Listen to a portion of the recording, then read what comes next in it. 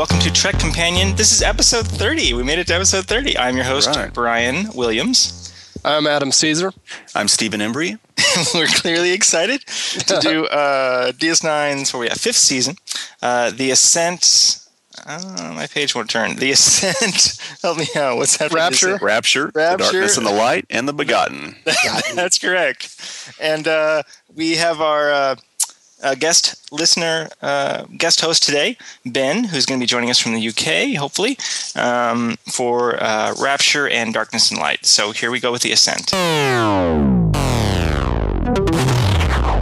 The Ascent, Season 5, Episode 9, Production Number 507. Original air date November 25th, 1996. Written by Ira Steven Behr and Robert Hewitt Wolf. Directed by Alan Croker. Music composed by David Bell. Guest casts include Max Grodenchik as Rom and Aaron Eisenberg as Nog. Odo is dispatched to escort Quark to a Federation grand jury hearing, an 8-day journey away. Halfway to their destination, Quark hears a strange buzzing noise. When he and Odo investigate, they find a bomb aboard the runabout. They contain the explosion in a transporter beam, but are forced to crash land on a frozen, desolate planet. Odo and Quark learn they lost their communication system, their replicator, and most of their rations in the explosion. They are left with the horrifying choice of starving to death or freezing to death. Well, I guess you're not as successful a businessman as you think you are. Which means you spent the last 10 years of your life trying to catch a nobody, with little success, I might add. So you tell me, which one of us is the bigger failure? Steve, why don't you start us off on this one?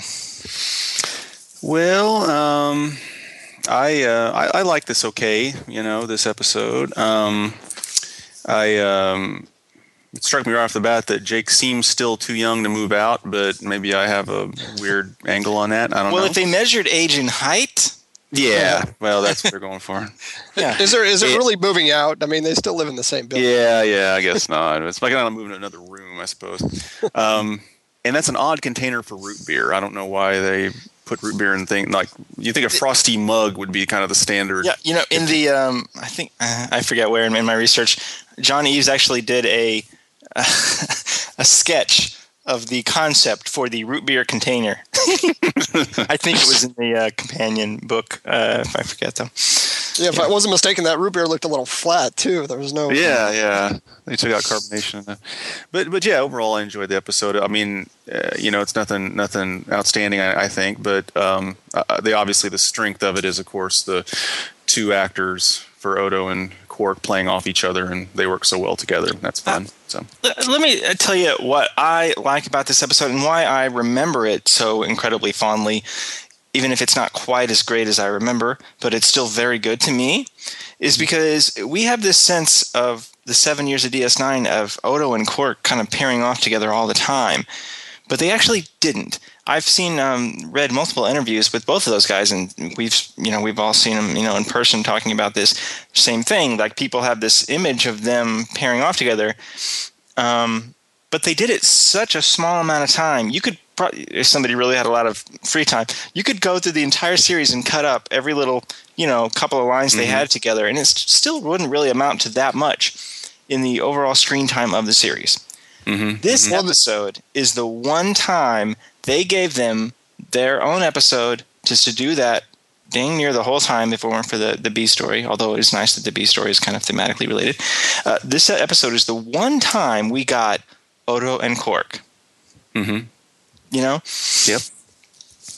Well, I guess that kind of makes sense. When their scenes are always good, no matter how short they are. They could be a minute, 2 minutes, and that's why we remember them as being more than they are, because they're so naturally good together in every way. The writing, the performance, the characters work so well together. That's why we remember them as being longer than they are, is because they are so good. Yeah. Yeah. The one thing I was wondering about, where was the phaser to heat up the rocks? I'm sure it was destroyed in the crash. Yeah, exactly. Everything they really needed was conveniently destroyed in the crash. Yeah, it was all located in one place. I loved that. I like that moment when I think Quark finds the thermal outfit or whatever it is, and he tells Odo there's only one of them, and he says, well, carrying this transmitter up the mountain should keep you warm. And then, of course, the next shot, it's Quark carrying the transmitter. But that they're sharing the outfit, and they each have like one glove. It's like a Michael Jackson thing going on there with that one shiny silver glove. This is also, there's kind of it's not really crucial to the episode, but it's some kind of strange insight into Federation law in that he doesn't have to know why he's being transported somewhere. I mean, obviously they both kind of know, the other one knows something maybe, but it's odd that he's like, I'm not going to tell you, we're putting you on the ship and going. You'd think that wouldn't be the right way to go about it, but I guess they can get away with that. Well, technically being on the ship must not be considered detaining him. It's not detaining him until he gets to the location or something, because once they detain you, they have to tell you why, right? Right, you'd think. Yeah. You would think that Quark would have invested in a lawyer at some point during this 5 years. Oh my God, I can't imagine a Ferengi lawyer.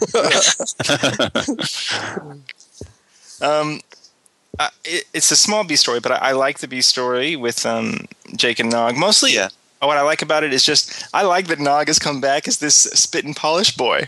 Yeah, he was transformed pretty quick. Yeah, well, I was in the Army for 4 years. I was in the Army band, but that was before I met you, Adam, but that was, obviously, Steve, you and I knew each other then.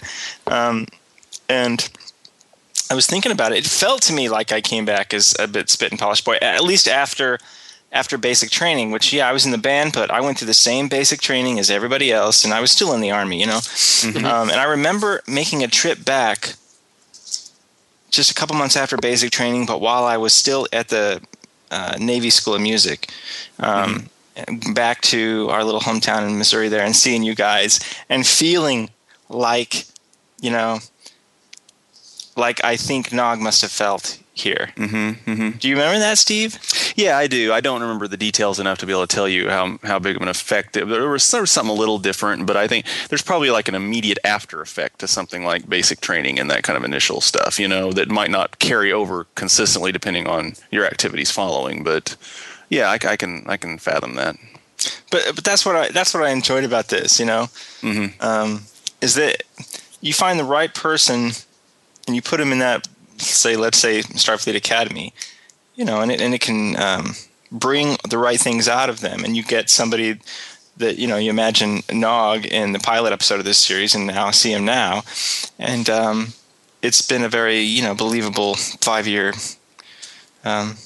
change. But yeah. So there are some nice parallels between the A and the B story, between these friends who love each other, hate each other. What else we got in this one? I really liked some of the makeup and the costumes and things on the mountain. When it's really good, you take it for granted, and I felt that way about these guys hiking up the mountain with this heavy transmitter, and they're cold, and both of them are completely prosthetics over their faces, and it still works. Yeah, and by the end, you definitely see the wear and tear on them, and not just an injury here and there, but that kind of drawn look like, these guys are dying, if they don't get out of here. So that was really well done. I could see that change. It's one of those things I wonder about. As a side note here, we're recording this just a matter of hours before the next gen, the next level, the sampler disc comes out on Blu-ray, where you get to see this stuff in HD. And of course, we all hope that they end up doing the same process to DS9 and Voyager. This is one of those episodes. Watching that, I'm like, I wonder how well that makeup would hold up in HD. I don't know. Right. That's interesting. It does look great there. Yeah. Got anything else on this one? What do we think it's about? Oh, wait, but no. Before that, Caesar, what's your favorite scene in this episode? My favorite scene in this episode is, I guess it would have to be the very end, when they're like, when Quark rattles off, all those things I said about you. I meant them. It's just great. And the Odo says, "So did I," and then they laugh. Yeah. I remember seeing this the first time. I remember the first time I saw this episode. This is one of those episodes where I remember the first time I saw it, when it originally aired, and I remember loving that ending so much. Yes. As the audience, we knew a long time ago that they really loved each other, and we've gotten little bits in here and there, but here it's like we know that they know it. You know, Yeah. there's no longer any kind of question left in this show about that. You know, and that's what I like about it. Okay, so what do you guys got for what it's about?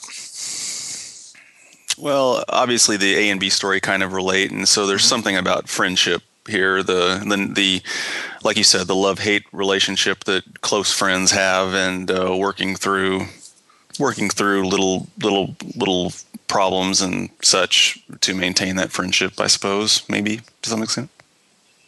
Caesar, what do you got? Yeah, I'd agree there. I'd also say, I mean, I guess a level of trusting that the person that you know, that you think you know, is going to be there for you. I mean, because they had to try. I mean, you know, Jake and Nog at the end, they eventually had to like trust each other to like be able to live together in that little dorm room that they had.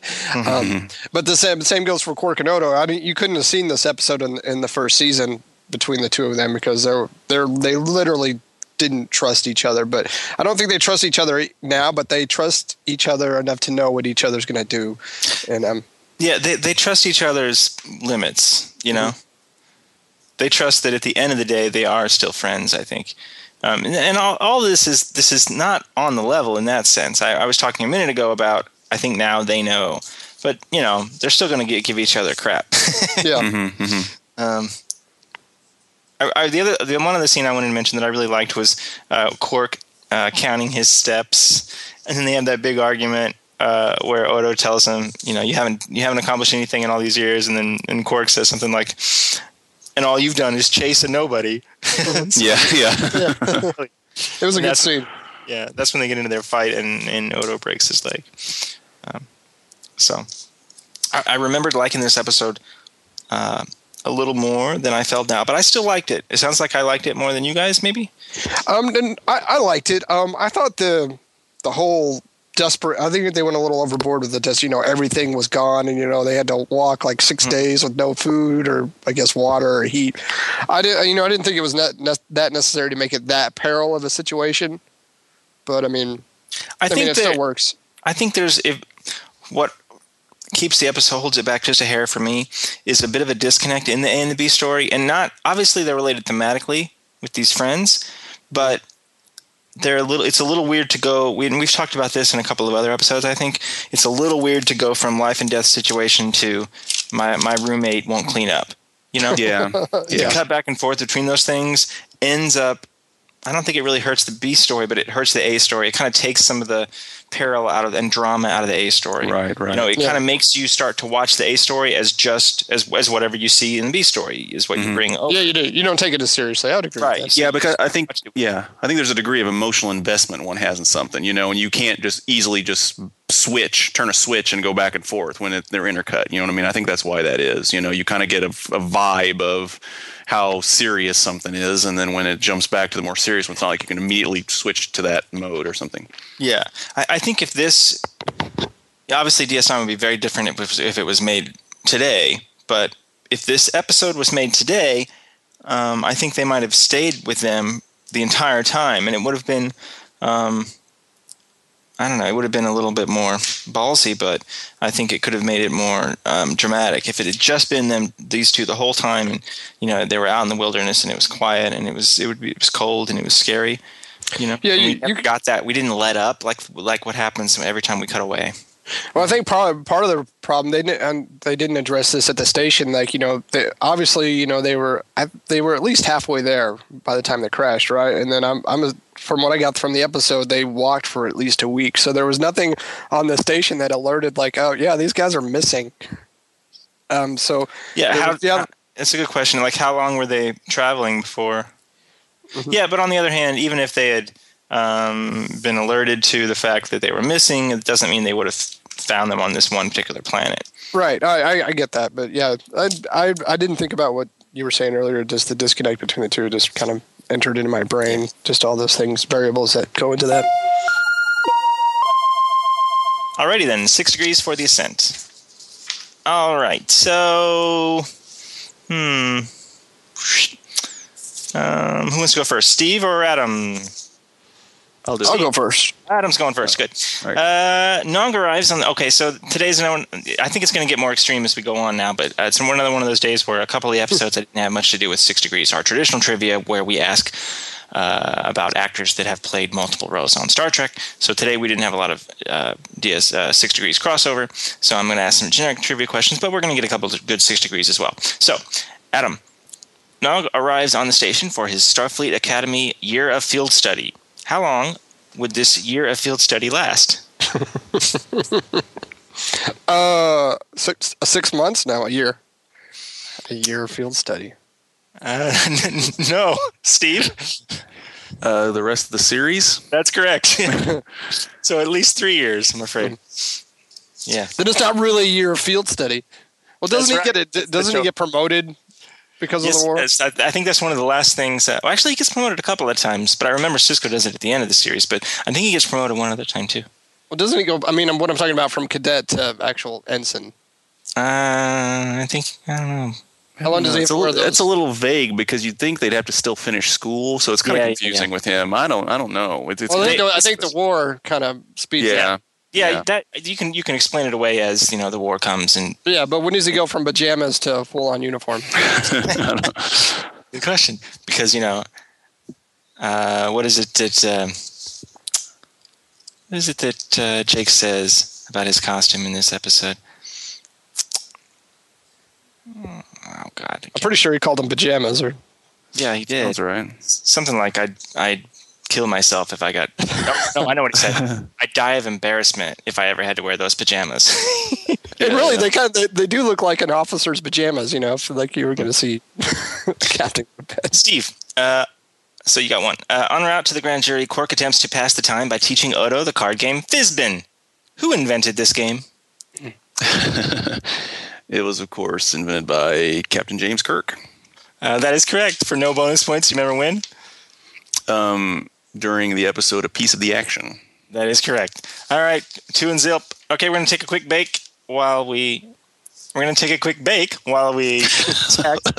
That could be confused for something else there, Brian. We're going to contact Ben. Hang on. Hello there, guys. Hello. Hello. Hello. Ben. Yes, that's me. How are you is doing? everyone? Oh, not too bad, actually. I'm surprised. Must be really late. Just coming up 1:30 in the morning.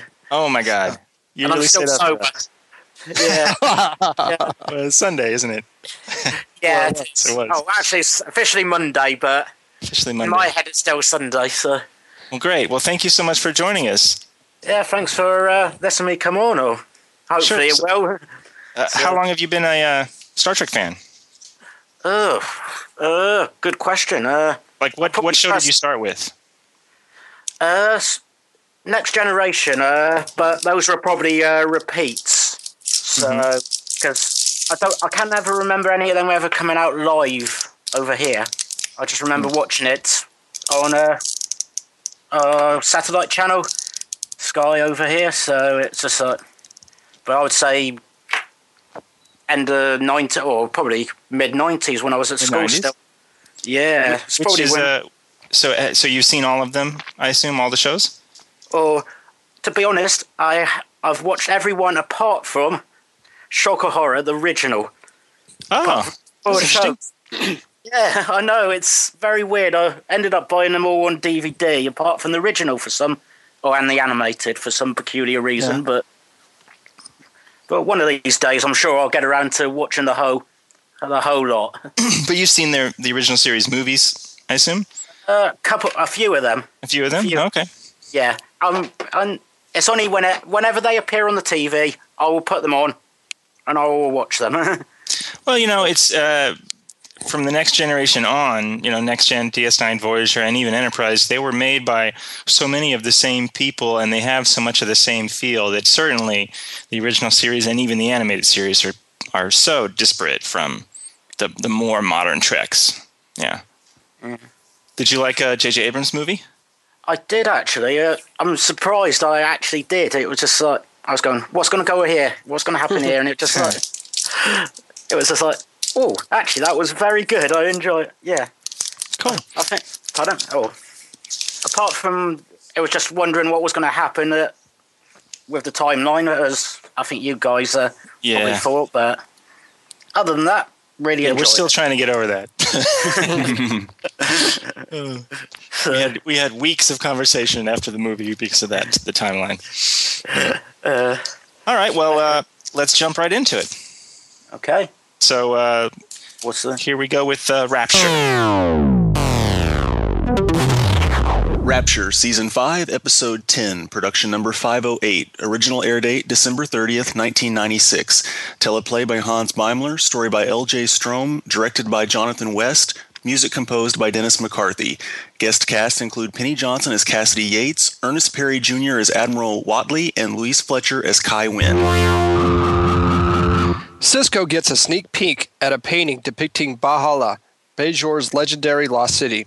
The painting depicts an obelisk that, according to legend, marked the city's coordinates in the universe. Sisko, one for ancient Bajoran puzzles, studies the visible markings, then recreates the obelisk and the holosuite to try to determine what the hidden markings might be. When a holosystem short knocks Sisko unconscious, his senses are enhanced. With these new enhancements, Sisko begins to have visions, which lead him to the lost city. But when the visions increase, what does it mean for Bajor? And even more, what does it mean for Sisko? What do you mean you're not going to let Dr. Bashir operate on you? You have to.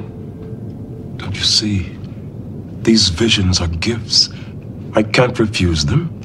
I cannot believe what I'm hearing. Listen to yourself, Ben, sitting there telling us that this mystical journey of yours is more important than watching your son grow up. All right, Rapture. I got to say, I have referenced this episode a lot as we've watched the series as it's gone along. And it still is really good to me. I really like this episode. And that's funny because most of the time, the really Bajoran religion stuff, I don't hate it. I don't dislike it even as much as some other people I know that maybe don't care for the Bajoran faith stuff. But this one episode, I think it's so great. And I think it's a ballsy show. I don't think any of the other series, maybe Next Gen, maybe Picard, but really, I don't think any of the other series could have pulled this off, and I don't think any of the other captains could have done this sort of thing without it feeling silly or something. I don't know. Yeah.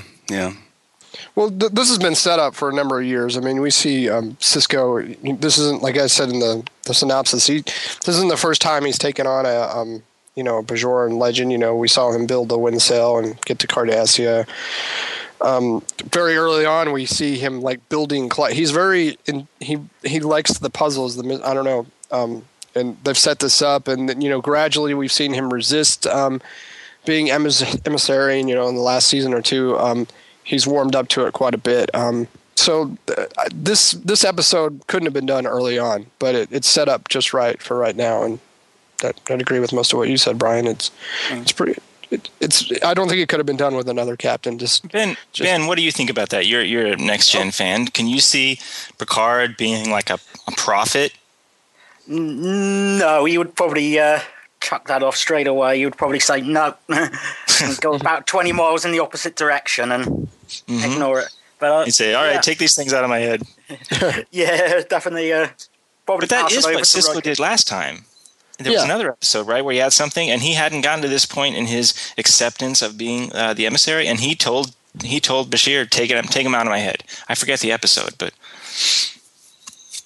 well, I think that here it's like maybe the first time that it's almost like he's been given proof, sort in a way, because he's been literally, his mind is they've taken him to a place and he's discovered something as a result of their influence, et cetera, et cetera. Hard to argue with that, huh? Yeah. He basically has proof of their influence in this way.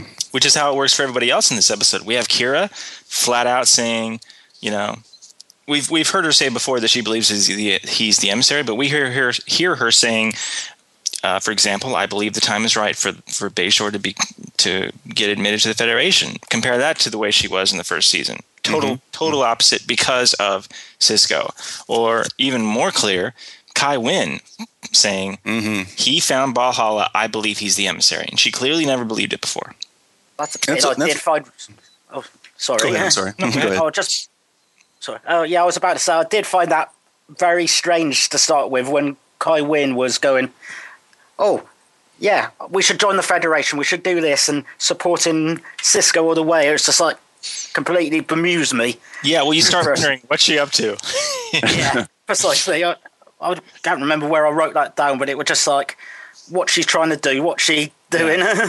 Yeah, because she always has some kind of an angle, but it's the one time she has that little speech to Kira, where she talks about what happened to her during the Cardassian occupation, and that she was in prison and got beatings or something. And it's actually kind of touching if you were listening to that story from anybody else. But even with Wynn, you're like, well, there's a little bit of vulnerability there. And I've often talked on this show about how, the reason DS9 is my favorite Star Trek is just because of all the colors of gray we have, And this is another example where Wynn, the one that's darn near easiest to hate. Most of the time, she's very clearly, evil, but there's always this fence thing going on, and here she has that little speech, and you almost want to empathize with her, and it's not going to take long before she's going to go right back the other direction. Right. That's the kind of stuff that I like.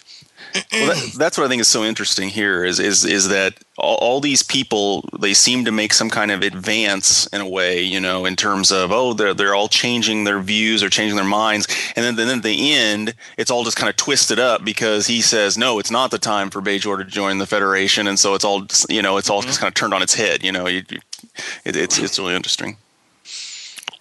Yeah, and after all these years, that was Sisko's mission. If you remember back to the pilot, Picard says something like, short of violating the Prime Directive, you do anything you have to get Bajor into the Federation.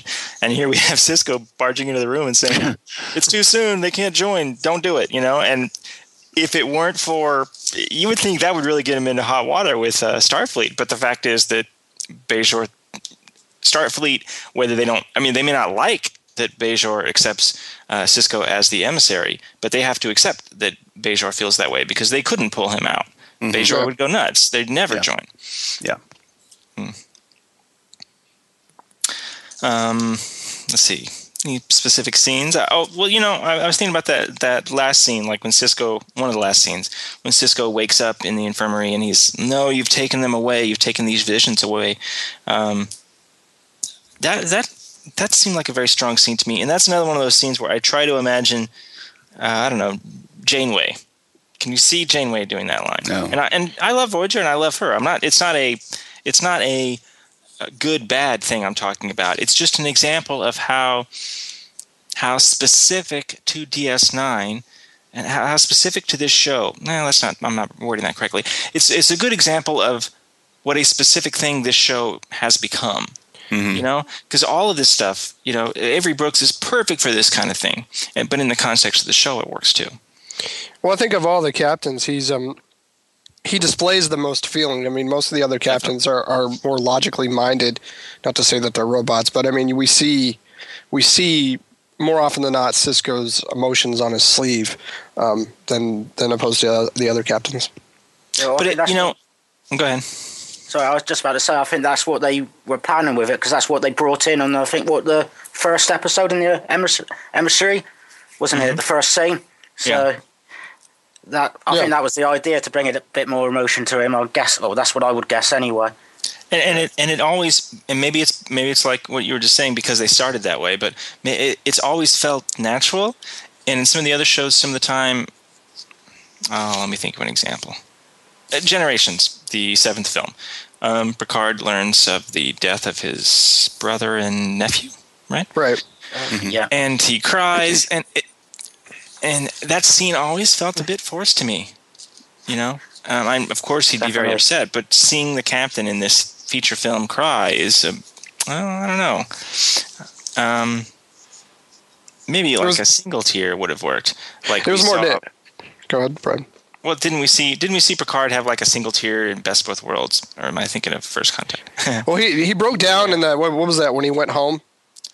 Yes, family something family. Yeah, Steve? that's family. I think family. Oh, just called family. Right. I thought I saw one when he was getting assimilated, wasn't he? Out of like one single tear. Yeah, that's what I was I thinking. think it was Best of Both Worlds. Yeah. So it's still very, it's held back, right? And that's what those things were, and that never felt like a stretch in those shows. But it did in, say, Generations. I'm just pointing out, right? They never made me feel, well, I don't know, that's going too far, and it's because Sisko, we've talked about that before, but he kind of wears his heart on his sleeve. Yeah, I think it says something for Avery Brooks acting and the writers, and not just specifically for this character. In a way, this whole series, what they've done with it, has been a little outside the box because of things they've done, and people are willing to go a little outside of what is the standard protocol in so many ways. And you can get away with more stuff. It's like you establish a precedent for you never know what's going to happen, and people might do a little something you don't expect. Then you can buy it when something like this happens, and I don't think it's character specific. I think it kind of is, series wide. Yeah. So what have we got for what this is about? I'll tell you the line that I felt what it was about. God, now which scene was it? One of the scenes, I think it was in Ops, where like Dax and somebody else, I forget. Oh, it was about Faith? Yeah, they're complaining about that Sisko should get this surgery before he dies, and Kira says, you're wrong. Faith is everything.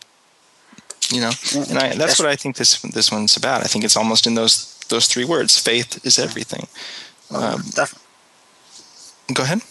So I was just about to say, I can definitely agree with you. I've got that in capital letters written down here. And I decided I'll put another one below it, though, which was priorities.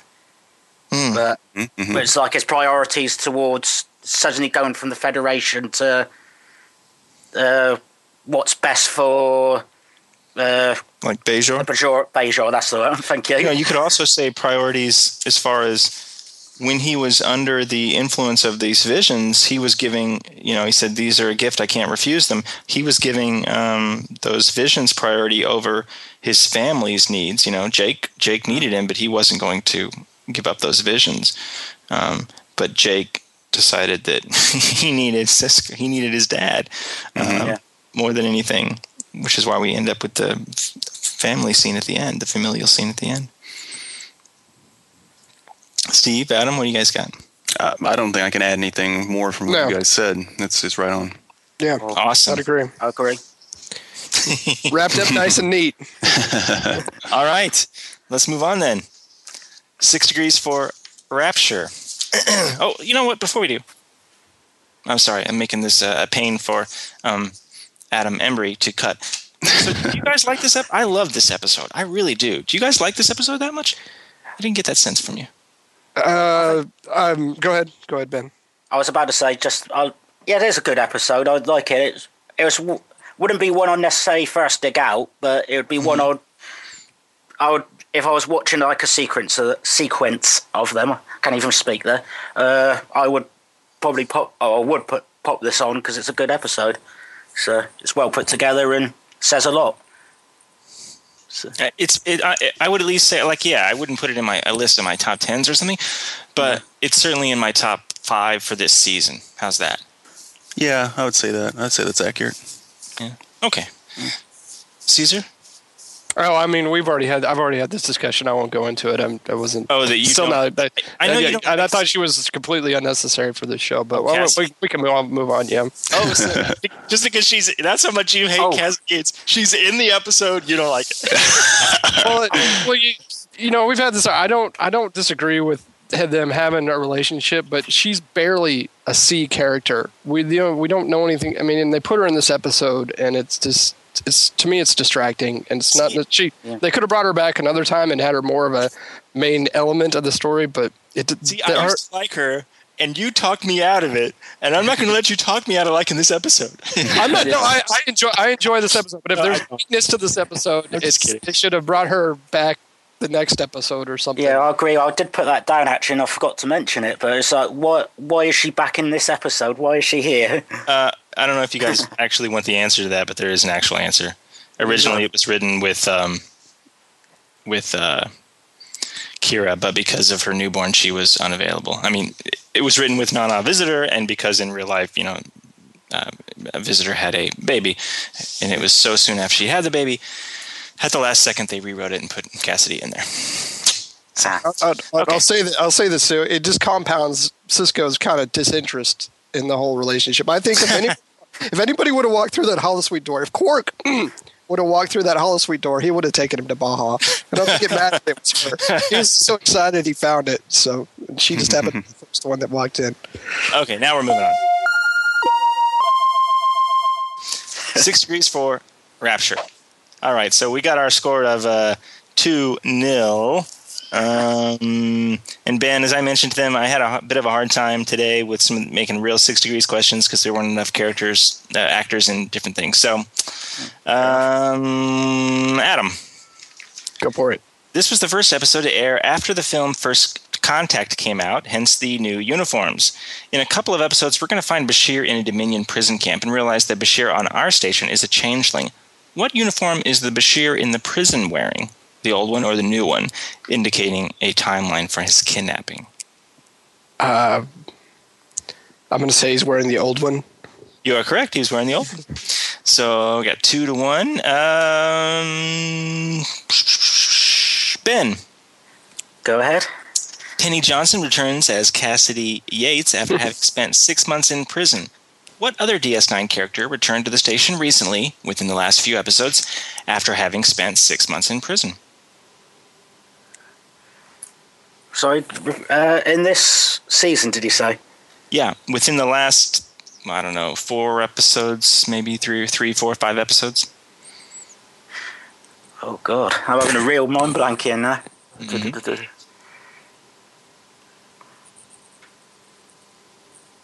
Is it in the past or in the future?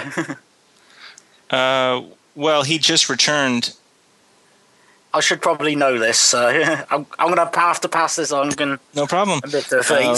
Steve, do you know it?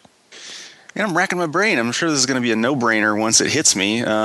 Geez. See, Ben, don't feel bad. The expert doesn't know. So in the last few episodes, someone else returned from 6 months in prison, and it's a male. From given you said he. Yeah, that's true. They don't actually say it in the episode, but he has returned from 6 months. The last time we saw him was that he was getting sent to prison for 6 months. Okay, I'm blanking. I'm sorry. Adam. Can you reread the question? Sure. Penny Johnson returns as Cassidy Yates after having spent 6 months in prison. What other DS9 character returned to the station recently, within the last few episodes, after having spent 6 months in prison? In other words, there was a recurring character who we knew left for prison for 6 months, and he came back for the first time. He was in an episode for the first time since then, within the last few episodes. You know what? I'm just going to make a stab at it. I'm going to say Garrick. You are correct. It was Garrick. Really? Yes. Remember prison. When they were at the Dominion homeworld, and he tried to... that's when he got into a fight with Worf, right? Worf, exactly. He got in the fist fight with Worf because he was trying to set off some weapons to destroy the Dominion homeworld. Okay. You don't? Okay. No, not really. Okay, that's cool. Yeah, and they arrested him. They said something like, he's not going to be gone that long. And he was. Well, that's when Odo became a changeling. And remember, you made Odo the uniform. Now you've done your job. Now I'm going to do mine. Right. Yeah. Yeah. All right. Steve's going to look this one up. I believe you. It's just I wonder why I totally just blanked it out. Like it must not have been important to me or something. That's cool. Yeah, very good. Okay, Ben. Wait, no, that was Ben's. Okay, so Steve. Yes. You're going to hate me on this. I know. So what's our score? 2-1. Ben automatically gets infinity because he's our guest. Okay. I got two. It's 2-2, my friend. Oh, because you got Garrick. It's 2-2. Right, of course. Thank you. That's right. Okay, Steve, while trying to plan the Federation dignitaries, where the Federation dignitaries will be housed, Worf insists a Federation captain get equal quarters to an admiral because it is naval tradition, to which Odo responds, so is keel hauling. What is keel hauling? Oh. I don't know. Walking the plank? No. Okay. Ben, do you know what keel hauling is? Oh, not off the top of my head. It's It's not really a Star Trek question because I'm having a hard time today, like I said. But don't worry. I found that Darkness one in of the Light, I got funniest specific- scenes.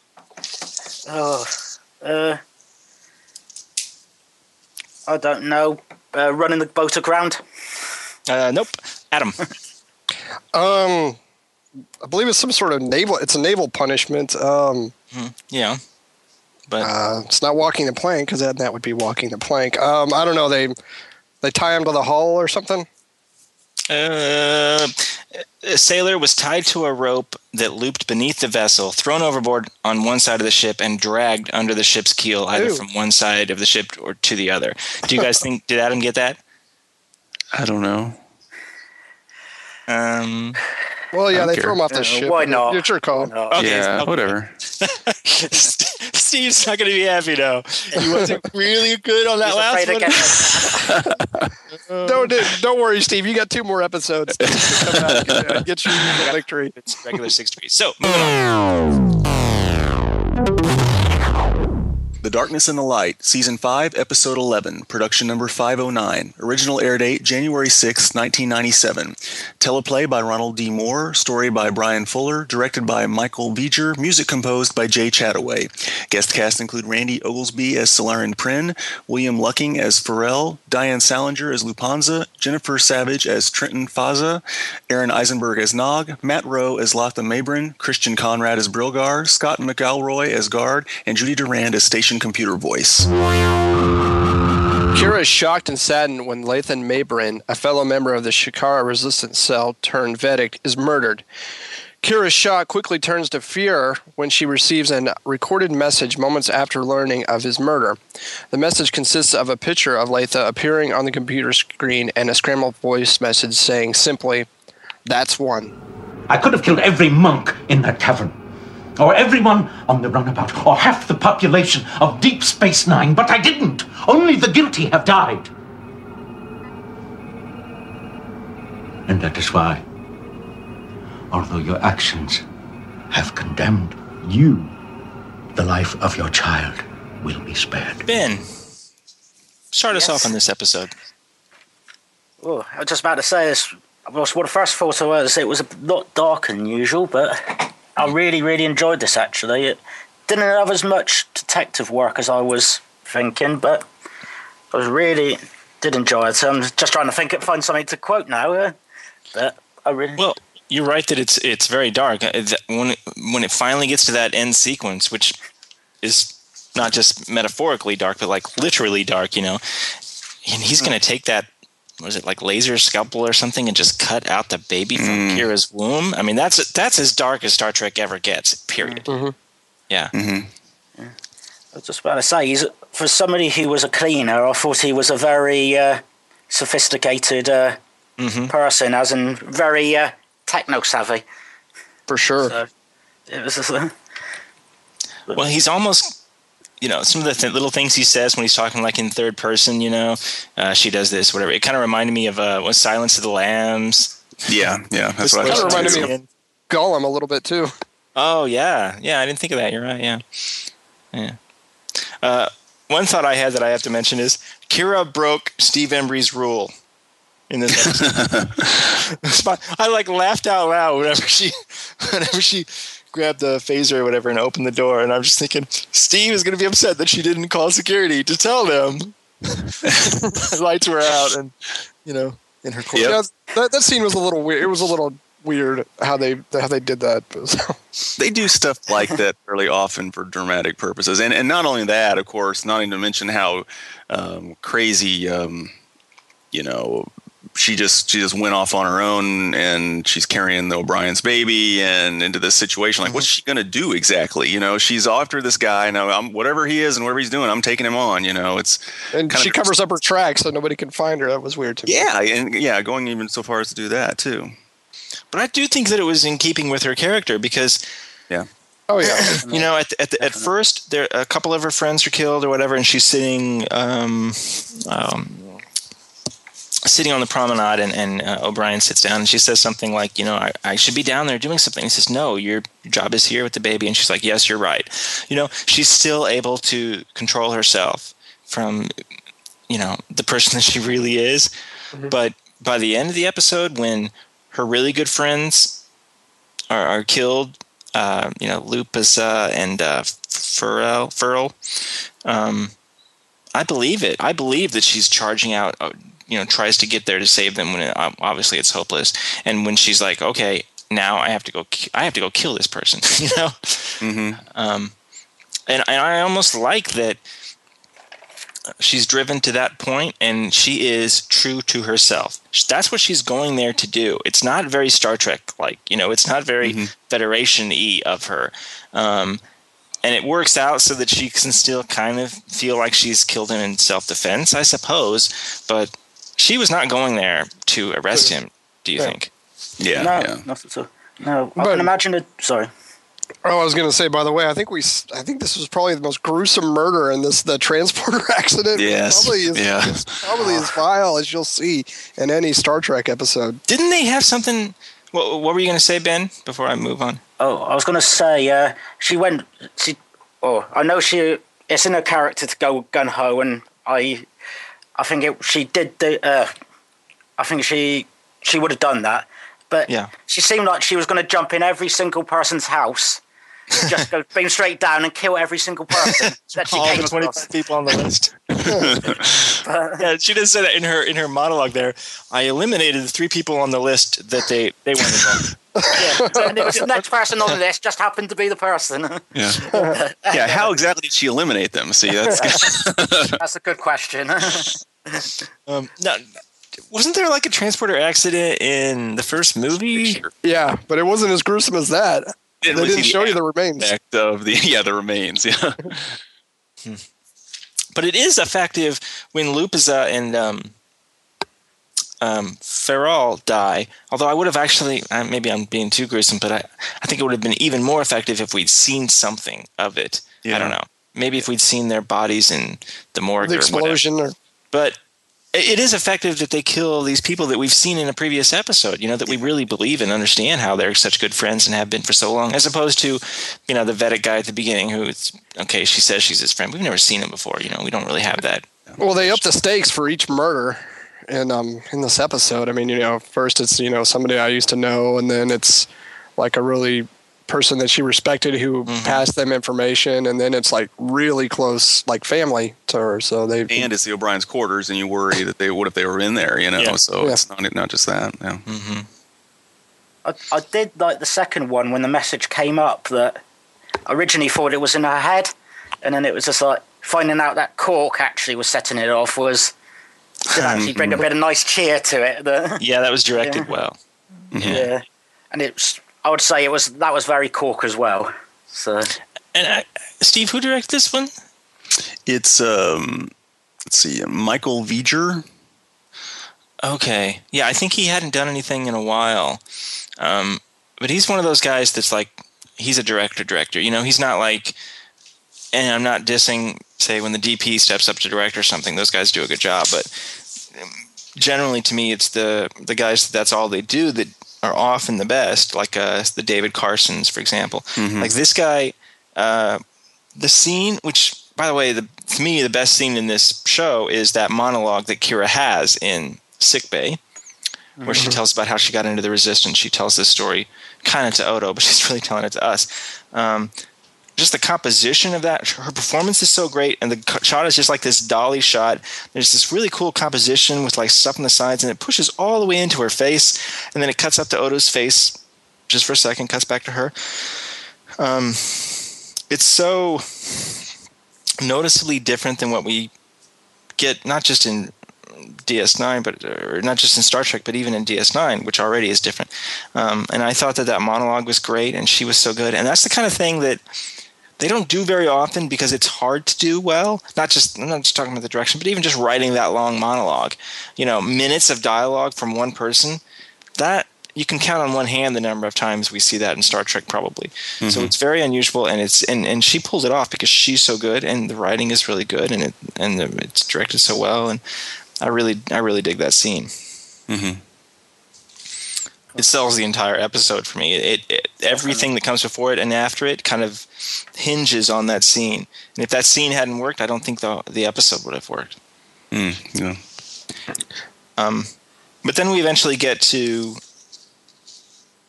the end scene, which I want us to talk about here for a minute.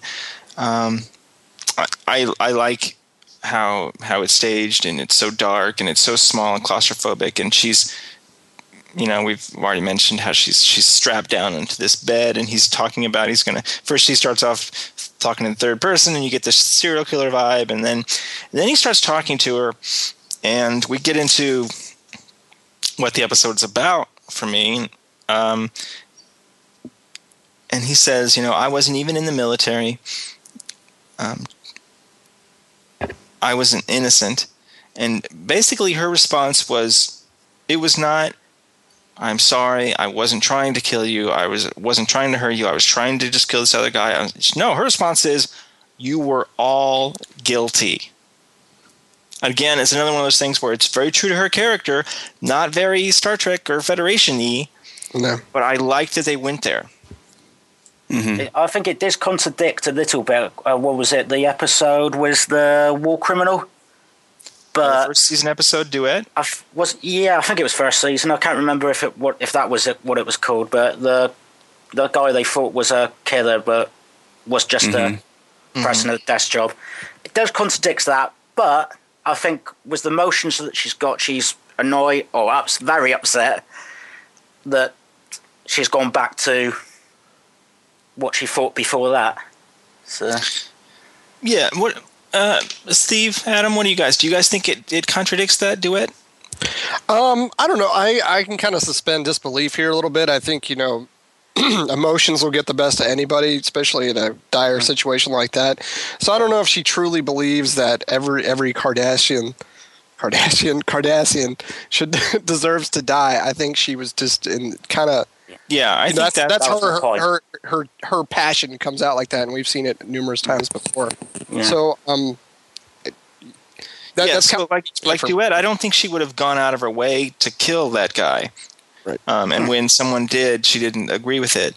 But I think it's pressed to this point. That's how she feels. Yeah. Right. I think it's I think that's the point. I think it's a gray area. Yes, it's ridiculous in a way to say that a person that gives the order to kill zillions of people is on the same level as someone who just happened to be on the planet who's of this species during an occupation, et cetera. But if he's going to go there and he's going to kill her friends, then she's naturally going to counter with that kind of argument, and we're hard pressed to really argue against that. Given what he's done. So she has that line, sometimes innocence is just an excuse for the guilty. And it's kind of a variation on what it's about. But there are a lot of interesting parallels. Just the fact that you don't say anything when you know what your people are doing is wrong, or even just when you see them being treated a certain way and you don't speak up, there's some level of guilt there. And I don't mean guilt like I feel bad. I mean guilt like responsibility. Right. Yeah. Yeah, I see what you're saying. What do you guys have on what it's about? All I got written down is emotions. It's like what becomes of you when you push that far from both sides, Kira's point of view and his point of view. So like being attacked, him being attacked, the Cardassian being attacked when he was just a cleaner, and Kira for all the before reasons. So, well, it's interesting to me that it's almost like they're, again, what I like about this show is our shades of gray. You could easily make the argument for either of them being right or either of them being wrong. Yeah, I was about to say the same thing. I would agree with you there, Brian, for sure. They're both right and both wrong. Of course, he's a bit insane, but part of what he's saying does have some truth. He says, I didn't kill indiscriminately like you did. Just sitting in this one scene, listening to that one line, that's not unreasonable. Well, what I'm saying is insanity comes from his obsession, because clearly he's worked very hard on killing the people who he did kill. So that's why I'm saying he's a bit insane. But I agree that it's shades of gray. A lot of what he says is correct, and she's correct. So they're both right, both wrong, and it's that dilemma of life that we all fall into occasionally, that where you come into a conflict with somebody where they're right, you're right, and they're wrong, and you're wrong. It happens. Mm-hmm. Yeah, I think overall the moral ambiguities of war, to some extent, is what I feel is going on here. A theme that's very recurring in DS9. And I like that in this episode they tackled that same theme, but from a different angle, and gave us something new to talk about, and that's good. I'll say this, the last thing I'll say about it. I enjoyed this episode more than I thought I would when I saw it come up on the list. I don't remember liking it as much in the past. Because its execution is so good. Like, when you remember them, you remember what happened. You remember, like, plot, And the plot is fine, but the execution in this episode is so good. The performances are so good. The writing is so good that it makes watching it very enjoyable. To me. And, and Ben, that's a very good point about Duet. Just overall, this episode is an interesting companion piece to Duet, and I hadn't thought about it, but that was a very good point. Yeah. Okay. Moving on. 6 degrees for the darkness and the light. So what is our score? Ben has infinity, and Adam has 2, and Steve has 2? I have 3. Right, you have 3. Right. Oh, right, because we gave you the keel hauling. Mm-hmm. I wonder how that would work in space, keel hauling. Anyway, go ahead. 1, 2, 3. All right. Okay. All right, Ben. I'm going to give you an episode title question. Oh, good. Can't go any worse, though. Yeah. Because you might be able to just guess it, even if you don't know. Okay. Randy Oglesby plays Silaran Prin, the mutilated Cardassian bent on killing Kira and the rest of her resistance self for revenge. I last asked about him when he played a Miradorn twin in DS9's first season. In Enterprise's first season, he played Trinal, the Xyrillian captain of a ship that Trip helps effect repairs. In the process, Trip has a close encounter and ends up pregnant. Name the episode. Oh, I remember the episode. It was like a holodeck on it, I believe, but I can't remember him getting pregnant. The name? Oh, okay. Yeah, it was a very early first. It was one of the first episodes. Yeah. So I remember they advertised it as, Trip gets pregnant. It's a funny episode. Ha. Yeah. And the name of the episode is kind of a variation on a word for pregnancy. I'm trying to get. All I can think of is maternity. No.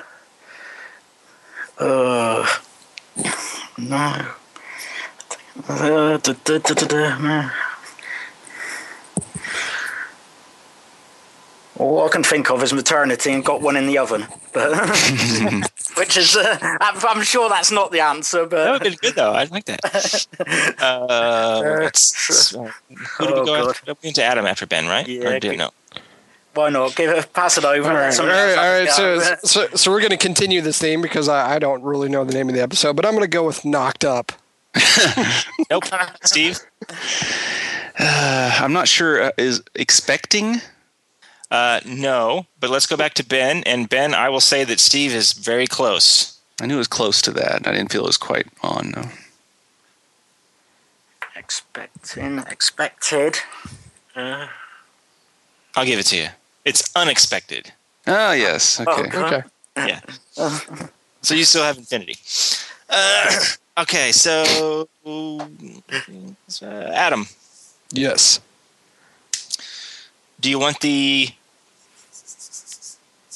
title question or the 50-50 question? I'll go 50-50. This is the second time we see Diane Salinger and William Lucking play Kira's friends Lupiza and Pharrell, respectively. They die in this episode, but one of them will return later in the season in a flashback in the episode titled Ties of Blood and Water. Which one is that? Which character do we see? Yep. Um, Is it Diane Salinger as Lupiza or William Lucking as Pharrell? I'm going to say Pharrell. You are correct.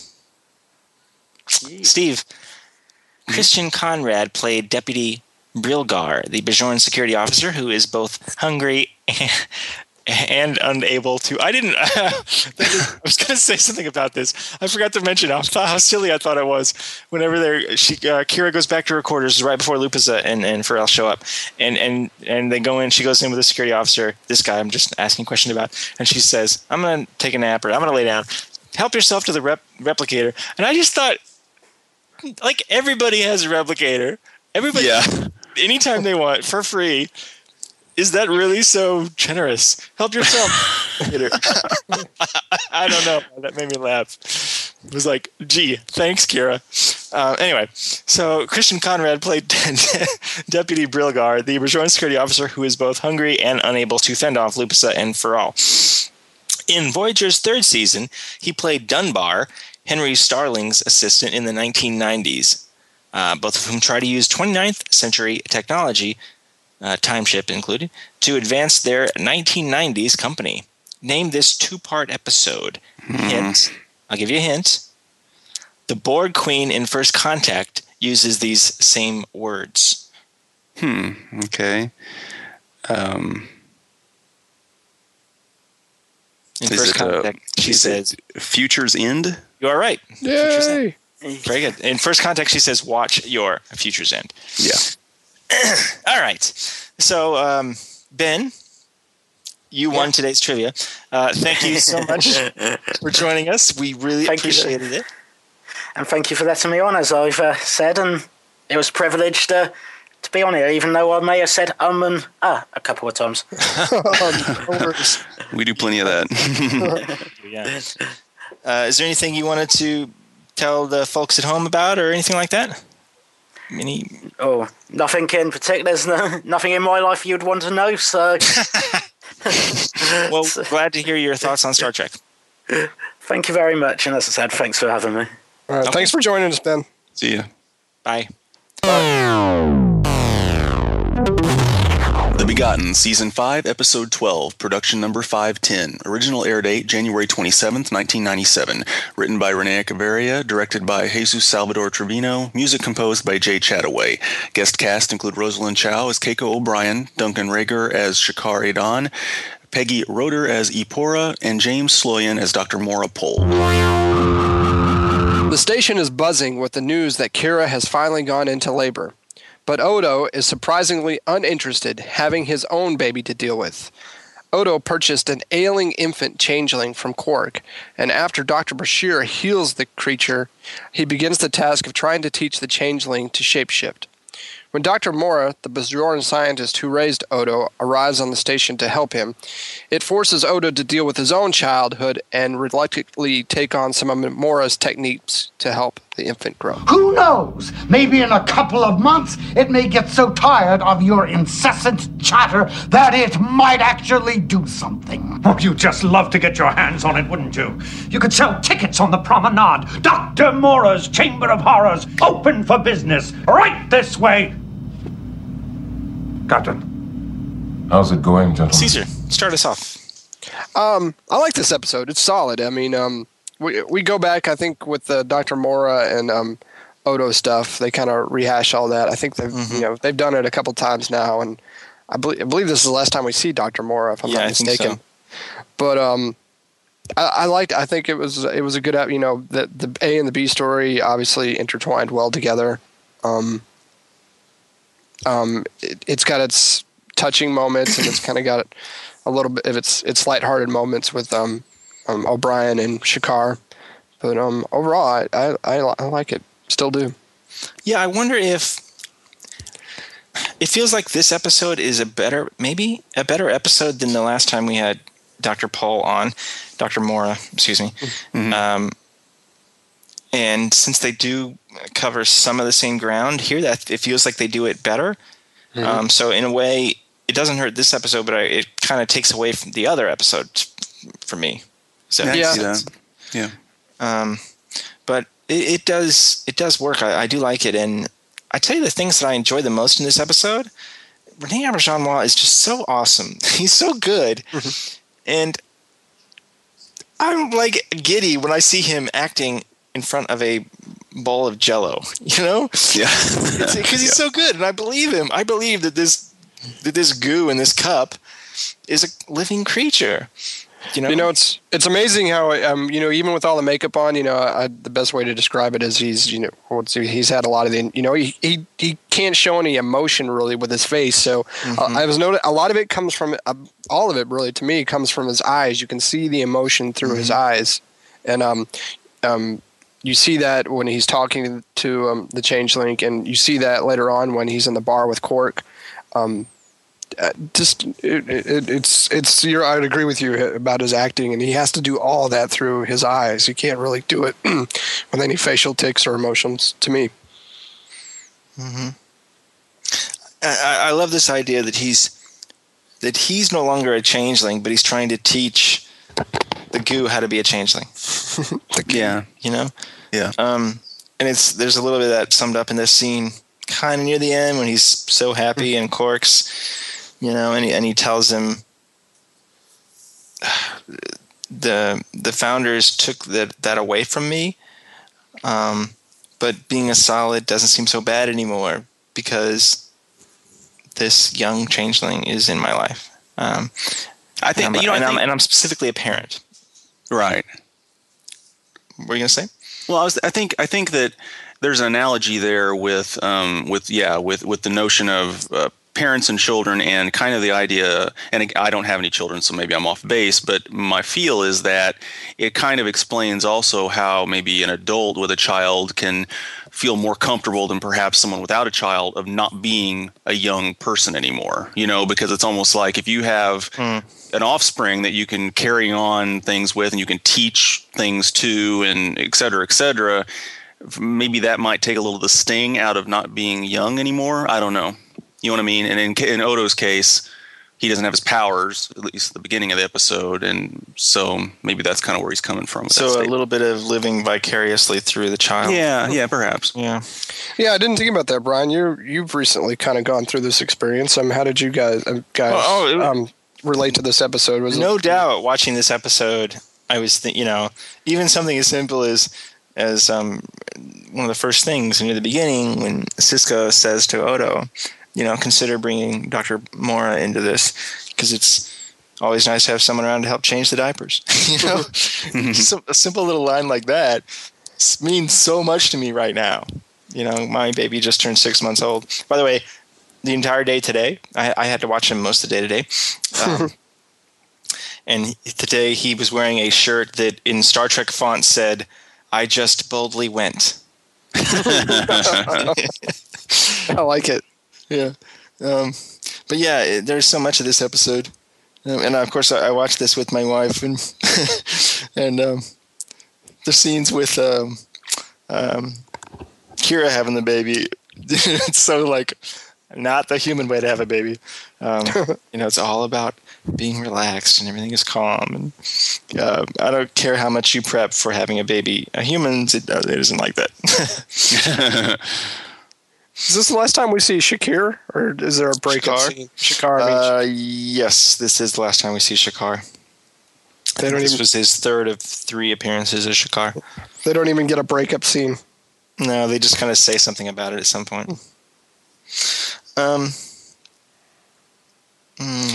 It was weird. I didn't expect this. For some reason, I thought there was an episode where Odo had a solid a solid relationship, and I guess that's later on, doesn't he? Oh, it's funny. I had the same thought. I was like, "Oh, this happens now," because I thought when he dates that woman, that's the one you're talking about, right? Yeah.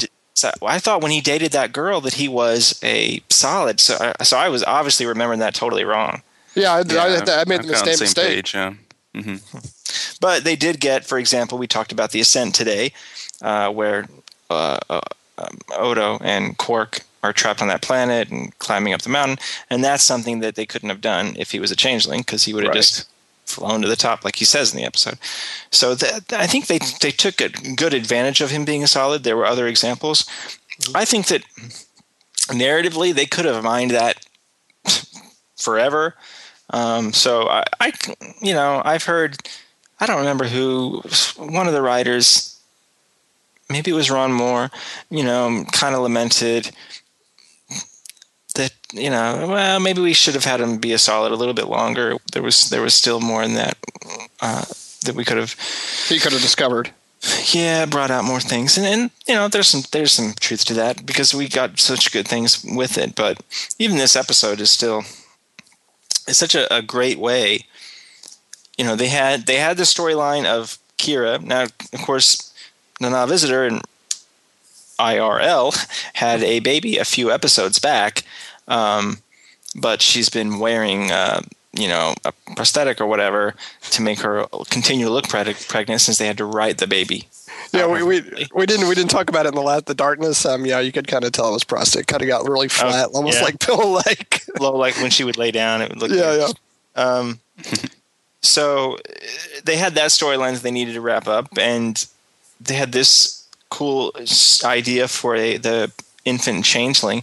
And I like, too, that it never really does anything but there's one scene where it forms his face, right? But other than that, it's pretty much just some goo.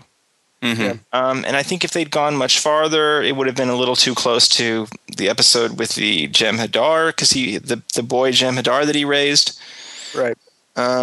So I like that it really does just stay a bunch of goo, and it really becomes between the episodes really about Odo and Morapol, and that works. And if we go into what it's about, so it's the same kind of thing for me that the last Morapol and Odo was, but one of the lines he has that kind of sums it up for me was.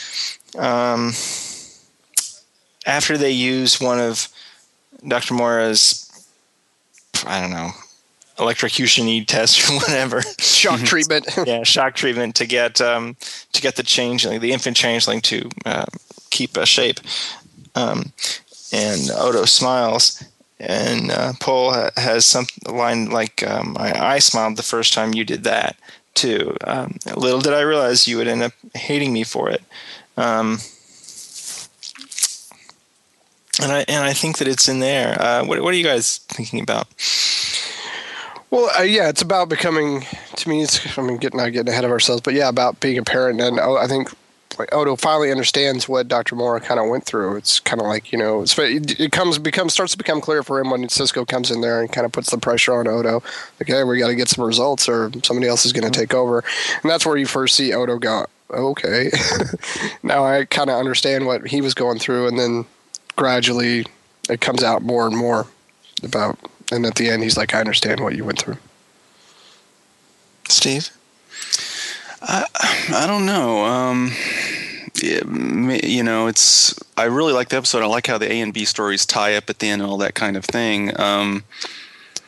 It obviously is about parenthood, specifically. I don't know the joys and sorrows of parenthood, perhaps, and having to let go to some extent. They both are in different situations why they have to let go. Kira and Odo, but that's what they kind of have to share at the end.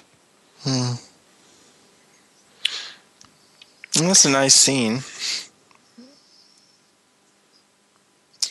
And it is hard to imagine that you can have this baby in your belly for so long and then you just give it up. Right. And I don't know that they really address that anymore after the end of this show.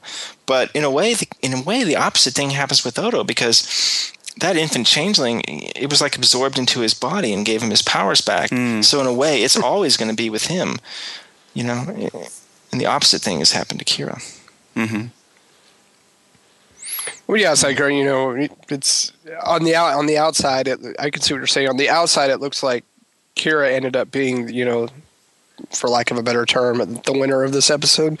But I agree with what you're saying. It's like in the long term, she's not going to get to raise that child. She'll be a part of that child's life, obviously, but she's not going to be as intimate as, say, Keiko and O'Brien, because it's their son. And in Odo knowing that changeling's always going to be a part of him, yeah, it's interesting. I didn't think of it that way before. Okay. Well, let's move on, shall we? Unless you guys got anything else you need to add? Mm-mm. I do have to say, laugh out loud, funny. Worf walks up to Odo with the replimat. Constable, why are you talking to your beverage?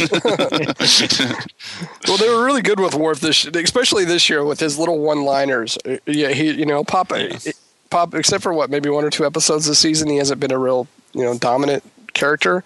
But he pops in from time to time, and just makes an unusual comment like that. It's been fun. Today, he had one of the other episodes. He had the line about ancient Klingon proverb: "You can't get a man to talk by giving him root beer," or something to that effect. Yeah, that was really good. It would have been funny if Jadzir turned to him and just said, "You just made that up."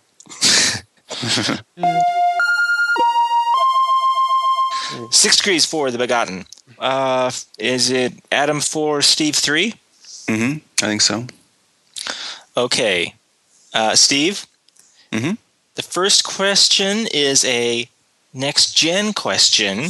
The second question is a multiple choice, 4 choices. DS9 question. Which would you like? Next gen. James Sloyan plays Dr. Morapole. I've asked about several of his Trek roles before, but not his performance as the Romulan commander Aladar Jarok in Next Gen's 3rd season. In the episode The Defector, Jarok defects to the Enterprise to inform Picard and crew that the Romulans were preparing for war. When it is discovered that it was all a Romulan ruse to prove Jarok's disloyalty, what does Jarok do at the end of the episode? I believe he commits suicide. You are correct. He commits suicide. 4-4, Adam. That was a good episode. I haven't thought about that one in a long time. It was a good one. Kira has Keiko's baby in this episode. Leaving aside the alternate universe where that explanation came from a much more exciting episode, how many more times will we see Keiko in Star Trek Deep Space Nine? Is it 2, 4, or 6? And this is for victory. All the marbles. All the marbles. What did you say, 2, 4, or 6? Yep. This is in all the rest of the series from after now. How many more times are we going to see Keiko? How many more episodes is Keiko going to be in? I'm going to say 4. Oh! It was 2. You guys tied it today. That was your chance. That's a good tie. I knew she was in at least one more, so. Very good. She does she has how their daughter is that weird episode where her daughter is trapped in some that time planet warp looking thing or something. Yeah, That's a weird one. So I got to tell you guys, I am so excited for this sampler disc of Next Gen on Blu-ray that comes out in a matter of hours. Yeah. I'm like, the last time I was this excited for Star Trek, and obviously we're Star Trek people, folks. The last time I was this excited was probably when the last movie came out. That's how excited I am about this. And it's just a sampler. It just was 4 episodes. Because you know what? Star Trek is a TV show. They're shooting a movie right now, but this is exactly what we love. I got Star Trek toys, and we go to see Star Trek movies, and there's lots. And we love Star Trek, of course. But where does our love begin? What is Star Trek? It's a television show, and the chance to see Next Gen. It's in HD. I've downloaded a whole bunch of the stills, that people have put online, and I've watched a lot of clips and stuff. It's like a chance to see a new show almost. It's what it feels like. What are you guys thinking? Yeah. That's how I felt about the original series when it came to Blu-ray too. Now, of course, it was really heavy on the new effects on that notion too. But yeah, whenever you pop it up a level in terms of that resolution and see that. And furthermore, when I was so excited also when I heard about this, because that to me was kind of the opening the gate to all of them. As soon as they do this, that means it's much more likely they're going to do the others. You know, it's just you got to get started with this because it's so much more difficult with these things mastered to video and stuff. We made it to episode 30. Thanks, Ben, for joining us. Ben is a frequent commenter on our Facebook page, which you could too, at facebook.com/TrekCompanion. You could also send us an email, trekcompanion@gmail.com. Leave us a review on iTunes. That we would really love. That would be awesome. That's how we get new listeners, and that's what we do the show for, is for more listeners. We want everyone to join in together, and it's one big utopian Trek family. Or you can also follow us on Twitter. That's @TrekCompanion.